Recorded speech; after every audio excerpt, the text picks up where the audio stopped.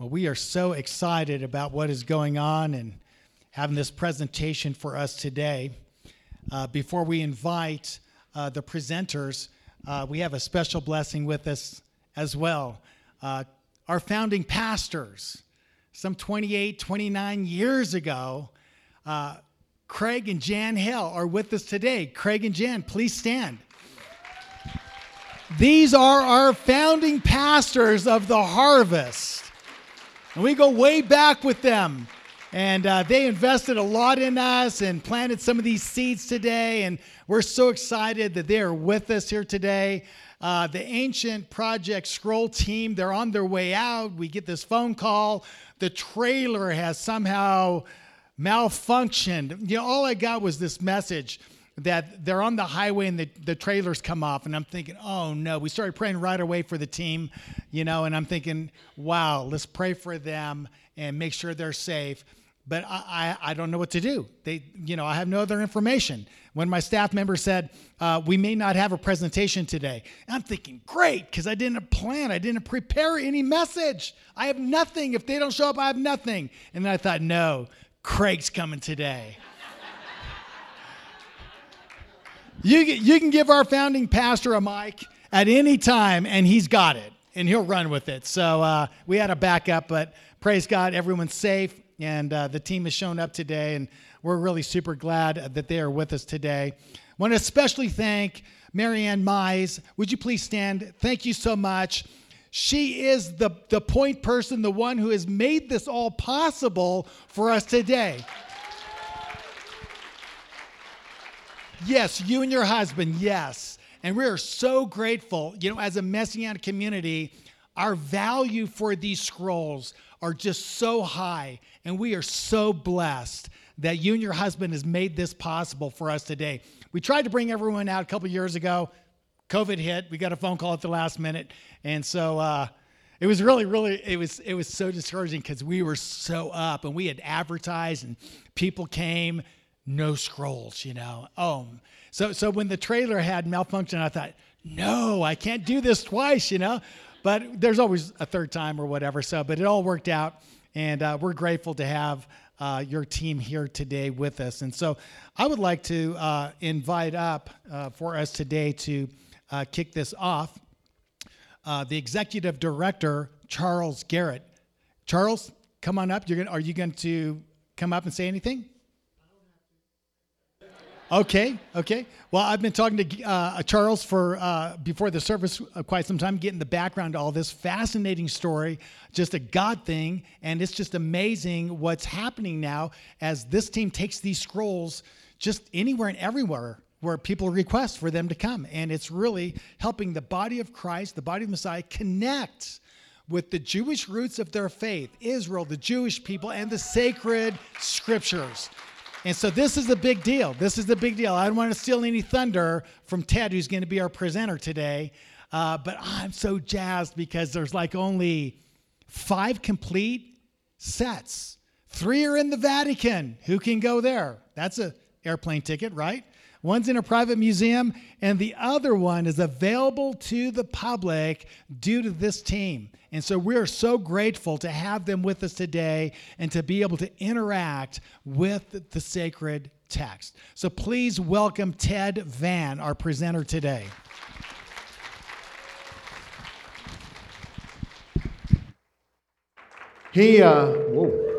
Okay. You awake now? Okay.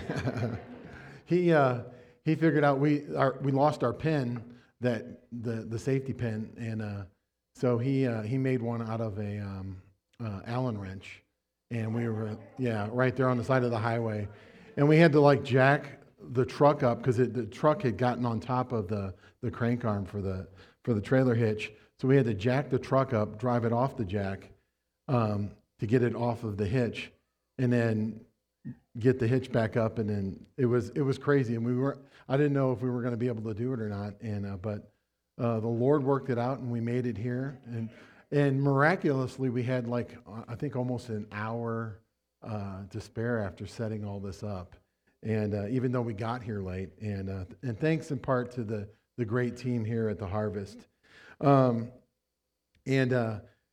Pastor mentioned, the scrolls were supposed to be here a couple years ago, and COVID hit, and most of our team got COVID. We got hit pretty hard. I thought I was going to be promoted to heaven along with my wife, but praise the Lord, we made it through, and so did our whole team, and we're here to be with you this morning. And one other thing that he mentioned, we're in the time of the counting of the Omer, and just before Passover, you've got the first fruits of the barley harvest coming in, the Aviv barley, and we celebrate that in the holiday of Habikarim, first fruits. But Pentecost or Shavuot is the second first fruits. It's the first fruits of the wheat harvest, but it's also a first fruits of the age where the word went out to all nations, to the whole world. And for me, I think that's powerful as we're counting down to that recognition of that powerful moment when the Besorah, the good news, went to all nations, that we have this testimony of the word here as we're counting down to that. And in a sense, that seems a little prophetic to me. And it's also special for me too, Craig. It's amazing supernatural connections, as I refer to them. I worked for a Messianic ministry in Jerusalem for 10 years. And one of my good friends who made Aliyah lives outside of Jerusalem. He gave me a book years ago called Bar Barakah. And I read that book, and I was thunderstruck inside my soul, and set out to purposely impart blessing over my kids. But after I read that, I came away feeling like, man, I need this blessing too. And so in a sense, he even discipled us through his book, and so it's an honor just to have you here this morning with us. I want to tell you a little bit about the foundation this morning, and then we'll transition into talking about the scrolls.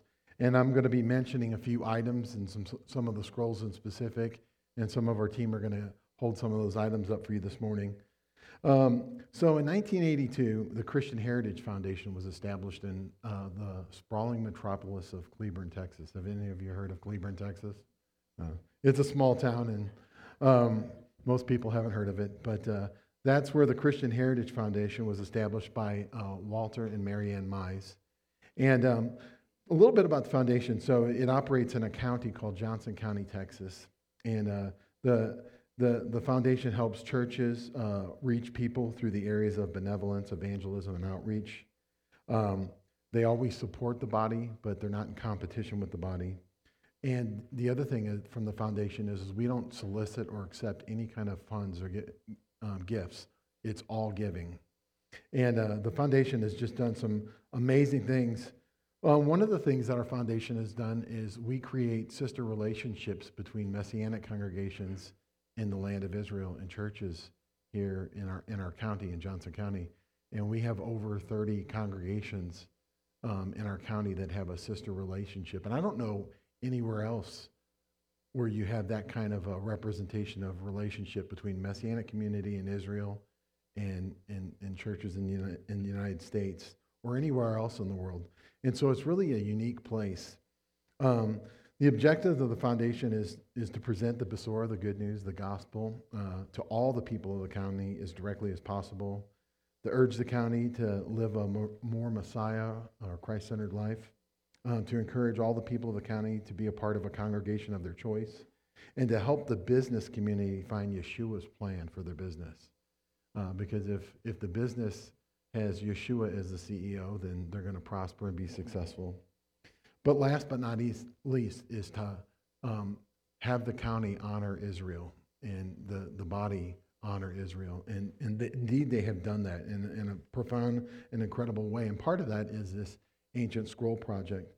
So the backstory on the scrolls were, in 2007, Walter and Marianne were invited to see some scrolls at a church in Johnson County, Bono Baptist Church. And afterwards, Walter was stunned. They had 10 scrolls in this presentation. It takes 16 scrolls to make a complete TANAKH. And there were 10 there in this presentation. And he went up to the gentleman afterwards and said, well, where do you keep these? And he goes, well, I keep them wrapped up in blankets in the trunk of my car. And he goes, well, I'd like to, offer to store those scrolls for you as my way to honor Israel. He had just gotten this in his heart to honor Israel. And he said, we'll insure them, we'll climate control them, we'll do everything, and you can take them and come and go with them as you need and bring people here to see them. And so he accepted that offer, and that was the beginning of this great journey. And so let's talk about the scrolls a little bit and just their rarity. One thing that I learned from Craig Hill in his book, Ancient Paths, was olam, this Hebrew word olam, which is ancient, and these are ancient, but they're also eternal. They're unending. And that's one of the things about this testimony of the word that's here before you. Yes, indeed, these are ancient, but that doesn't mean they're no longer relevant. In fact, they're more relevant now than they ever have been in that sense, in a culture that's lost its way. This is a standing stone. In the time of the Bible, we had these things called masavot or the standing stones. They were testimonies that the Lord visited here. And in a sense, these are masavot. These are standing stones to the whole body worldwide that our Lord, he is a promise-keeping Lord. Amen? So a lot of people ask us, are these originals? Well, the answer to that would be both yes and no. No, Moses and David and the prophets didn't pen these particular copies, but these were handed down from generation to generation, medor lador, and in a very powerful and meticulous way. And some of these are very, very ancient, but they're just exactly like the first editions, because those original ones that were penned by Moses and David and the prophets would be first editions. And so something that you should know about this particular set is this is the only complete TANAKH. TANAKH is an acronym for the Old Testament, the Hebrew Old Testament. Only complete TANAKH on the face of planet Earth that you and I can see. There's 5 sets on the face of planet Earth, 5 complete sets. Vatican has 3 sets. There's a private collection in Katy, Texas, and this one. But this is the only one you can see. You go to the Vatican, they might bring 1 or 2 of these out, several times a year, but never are they going to have a complete set out for people to see. And it's not really accessible to average people. And so this is one of only 5 complete sets. And it's so rare. Israel itself doesn't have a complete Tanakh in ancient scroll form. We've had 90 rabbis that have come from Israel to see this. Some of them have been brought to tears seeing this. They've never seen a complete Tanakh in ancient scroll form. Our Psalm scroll, which is right here next to this display of the Torah scrolls, there's only 7 other Psalm scrolls on the face of planet Earth. I mean, this is the only one that you can see. And so the rarity, it makes these an international treasure.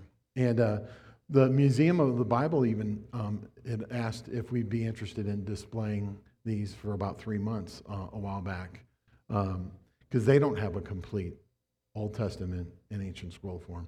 So what's before you this morning truly is an international treasure. So let's talk about Tanakh. Tanakh is an acronym. We have 3 divisions of the scriptures in Hebrew: the Torah, the Nevi'im, which is the prophets, and the Ketuvim, the writings. And the first letter of those 3 divisions is how we get the acronym Tanakh. The Old Testament has 39 books, but those are contained in 16 scrolls. And so actually what we have here this morning is more than a complete Tanakh, because we have multiple Torahs here this morning. We have a very ancient Torah over there, and then we have a Sephardic Torah, which is in the metal case, and then Ashkenazi Torah is behind it. And so take 16 scrolls to have a complete Tanakh, and some of these scrolls are incredibly rare. As I mentioned earlier, that there's only 7 other Psalm scrolls on the face of planet Earth. And as many of you well know, the Torah scroll is the most common scroll, and most synagogues have a Torah scroll, and that's going to be the most common scroll. The second most common scroll would be the Megillah Esther, the Esther scroll. And typically in a synagogue service, we read from the Torah in our parshat, as Pastor mentioned this morning. And as you may know also that, Torah doesn't necessarily just mean law, but more importantly, it means instructions.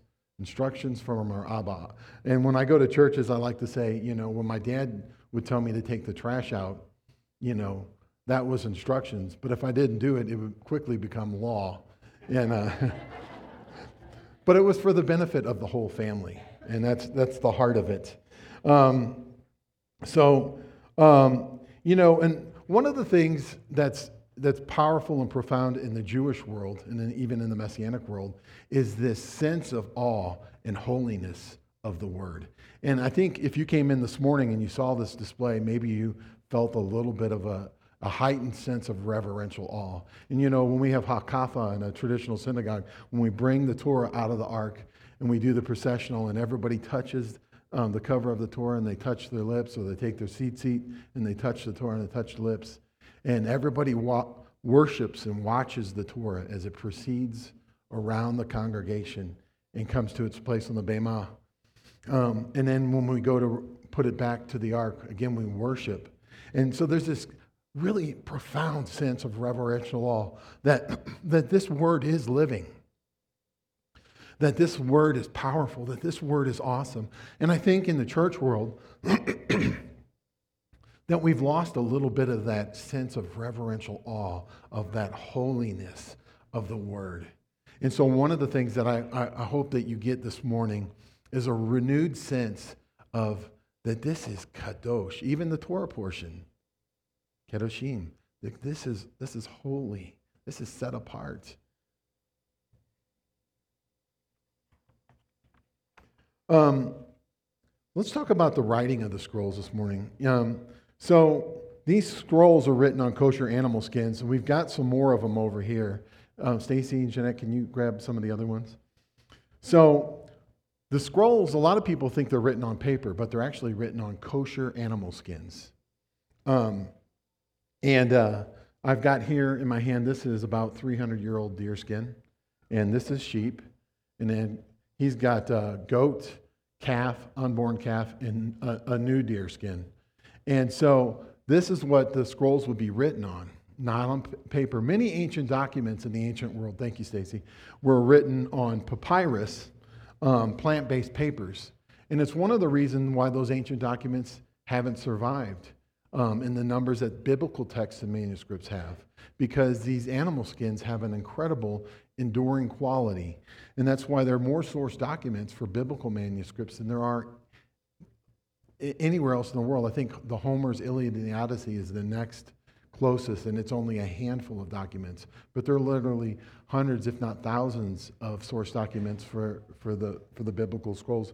And so we write these on kosher animal skins, and we got it in my pocket here. We make a special ink, and the ink comes from gum arabic. Stacy, can you grab a piece and grab a gauntlet? So we have this gum arabic. It comes from the acacia tree. It's the sap of the acacia tree. It's hard like a rock. We just did a presentation at school. All the kids thought it was a rock. But it's actually the sap of the acacia tree. And it's interesting to note that this is a key component to the writing of the word. But the acacia tree was also the key component for everything in the tabernacle, the Ark of the Covenant, the altar of incense, the table of showbread, all the poles. All the poles for the tabernacle came from that very same tree. But the ink also comes from that tree. And we also take gall nuts. In the gall wasp will come and sting this tree and deposit an egg, and then the tree will form this nut around the egg. Then when the gall wasp is of mature age, it'll burr its way out. And then the sophars of the scribes will gather up the gum arabic from the sap of the acacia tree and the gall nuts, mix this together with water, and they make the ink. Now, the interesting thing about the ink is the ink would last for 200 years.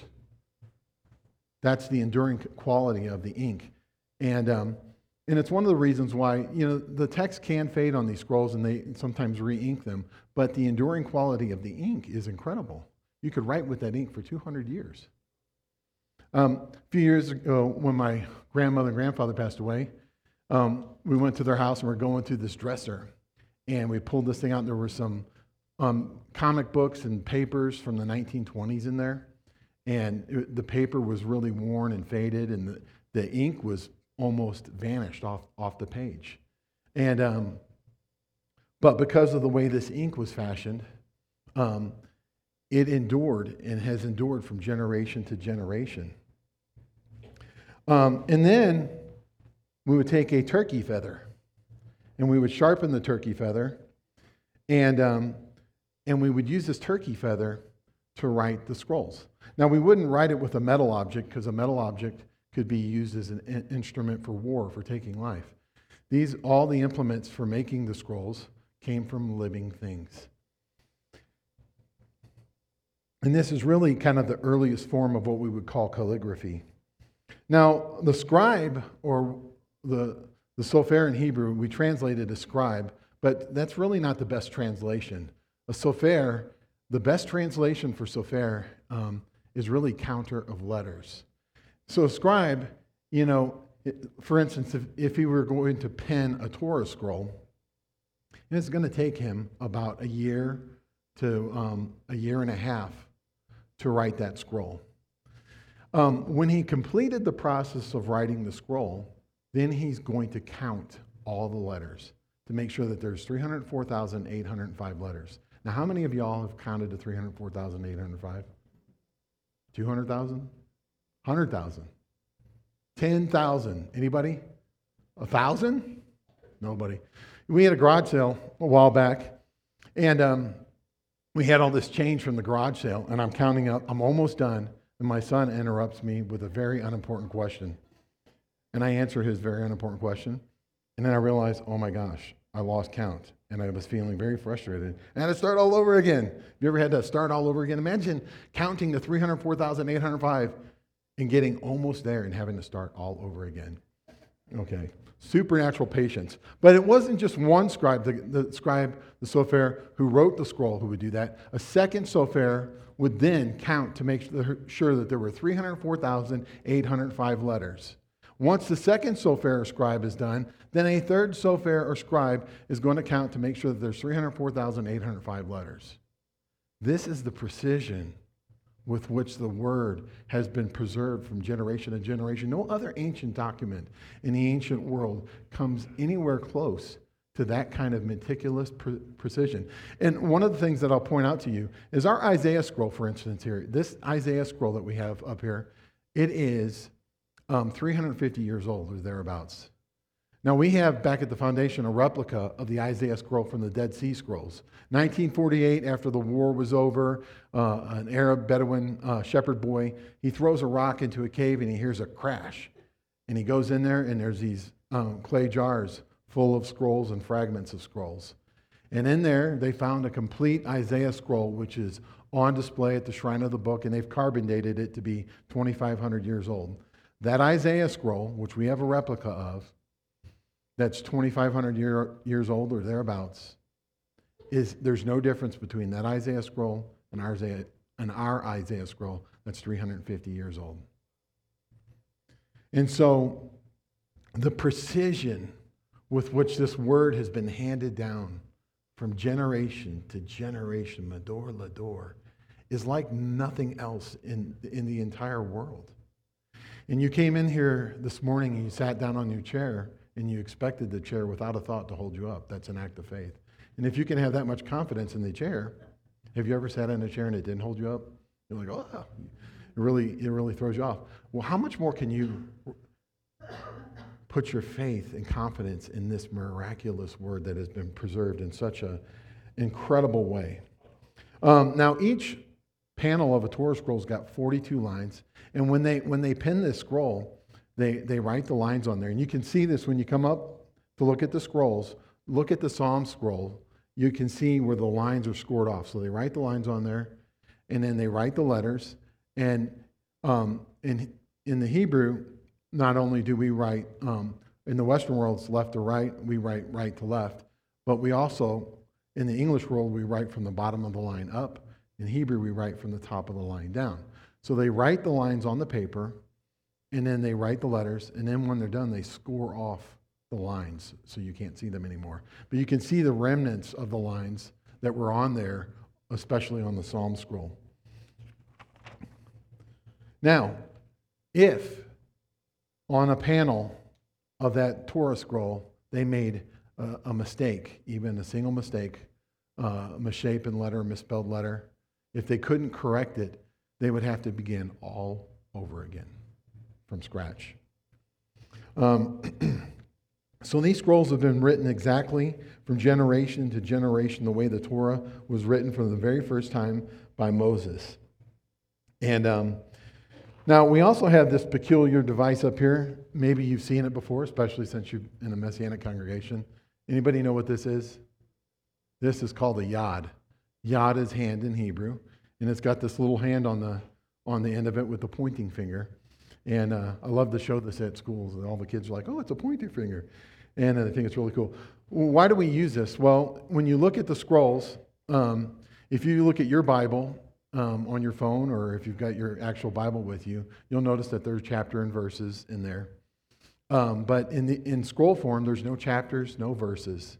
It's just a continuous stream of text, and unless you're very intimate and familiar with the text, it's actually, kind of difficult, even if you can read it like I can, to know where you are. Because if I told you to grab the Psalm scroll and, open up to Psalm, 27, verse 5, it's going to be a little bit of a challenge to find it. Well, we use this yod to touch the scroll, to keep our place as we read. Number one, we're not going to touch the scroll because it's kadosh, it's holy, that reverential law. But also, the oils and the acids on our finger can damage the scrolls, and so we don't want to touch them with our fingers. That's why we use this peculiar little device called the yod. Now, I want to point out a few scrolls to you here. We've got our Esther scroll. We've got an Esther scroll over there, and we have an Esther scroll over here. And our Esther scroll over here is opened up to Esther chapter 9. And that's one of the things I want you to look at. You'll see, if you look at Esther 9 in your Bible, it's not going to have giant text like that. The text there in Esther chapter 9 is supersized. And those are the 10 sons of Haman's names. Haman set out to destroy our people. He had a plan to destroy our people, but God had a plan to save our people through Esther and Mordecai. And those supersized letters are the names and then a word vet after each name. Now, the peculiar thing in there is there's 3 letters in there that are super small amongst the super big letters. There's a Tav, Sheen, and a Zion that are super small. And then there's a large Vav in there adjacent to that. And that equals the Hebrew year 5707 or 1946. Because our letters are also our numbers. What happened in 1946? 10 Nazi war criminals were hung on gallows like Haman's 10 sons. And the first Nazi war criminal who was hung, Julius Streicher, at 2 in the morning when he went up to the gallows, they put the noose around his neck. He said, Purim Fest 1946. And then they hung him. Now, is that a coincidence? I don't know. Maybe it is. But there were 10 Nazi war criminals and 10 sons of Haman. So, another scroll I want to point out to you is the Psalm scroll. And our Psalm scroll is open to Psalm 119. And I had a conversation with a lady this morning. If you look in your Bibles, your English Bibles, in a lot of them you're going to see a Hebrew letter, Aleph, then there'll be 8 verses, then Beit, then 8 verses, and on through all 22 letters of the Hebrew alphabet. And the reason they do that, the translators wanted you to know that Psalm 119 is an acrostic. So when you see it in scroll form over here in Hebrew, the first 8 verses begin with Aleph. The second 8 verses begin with Beit. The third set of 8 verses begin with Gimel, and on and on. And but you don't see that when you read that in the English Bible. And one other scroll that we have up here is a Haftorah scroll. And the Haftorah scroll was a scroll, and he's going to hold it up for you, is a scroll that's got a collection of verses from the prophets where they mention the Torah. So it's a collection. And it was used in a school in Poland, an elementary type school, a Jewish school. And the Nazis came into this village in Poland and rounded up all the Jewish people and sent them away to the concentration camps. And then the Nazis took their bayonet and they stabbed that scroll 5 times. They mounted it onto the bayonet and they tossed it to the next guy and caught it on the bayonet. 5 times they stabbed that scroll. And, one of the things that I think about when I look at that and I look at the Esther scroll is the enemy always has this plan to preempt God's word, God's people. But in the end, our God has the final say. Amen. Now, typically, when we present at a church too, we also mention the shofar, but you guys are all very familiar with the shofar here, I'm assuming. And we also talk about tzitzit and the talit. And I'll just talk a little bit about the tzitzit. I see a lot of the young men walking around with tzitzit this morning. And many of you probably already know this, but the Lord commanded us to have these tassels, these tzitzit, on the corners of our garment. And the Hebrew word isn't actually corner, it's kanaf or kanafim, which means wing. And we've got 5 knots, which represent the Torah, the first 5 books. And then there's the number of windings. Remember, our letters are also our numbers in between each knot. And that equals Yod, He, Vav, He, Yahweh, our God. And then he said we were supposed to have the single blue thread, which was to be Tekelet, the blue of the sky, to remind us that we are sons and daughter of the King of Heaven, bound to him by his Torah, his word. And, the story in the Brit Hadashah, the New Testament, where the woman with the issue of blood came and she grabbed the corner of Yeshua's garment. The reason she grabbed the corner of Yeshua's garment because Malachi prophesied that the Son of Righteousness would arise with healing in his wings. Now we know that the Son of Righteousness was who? Yeshua. Now did Yeshua walk around with wings sticking out his back? No. It's talking about healing in his kanafim, the wings of his garment. And she knew that he was the Son of Righteousness. And her act of faith was, you are Messiah. You're the one who has healing in your wings. I'm going to grab on. And she made a declaration of faith with her yad, with her hand. And she received her healing. Amen?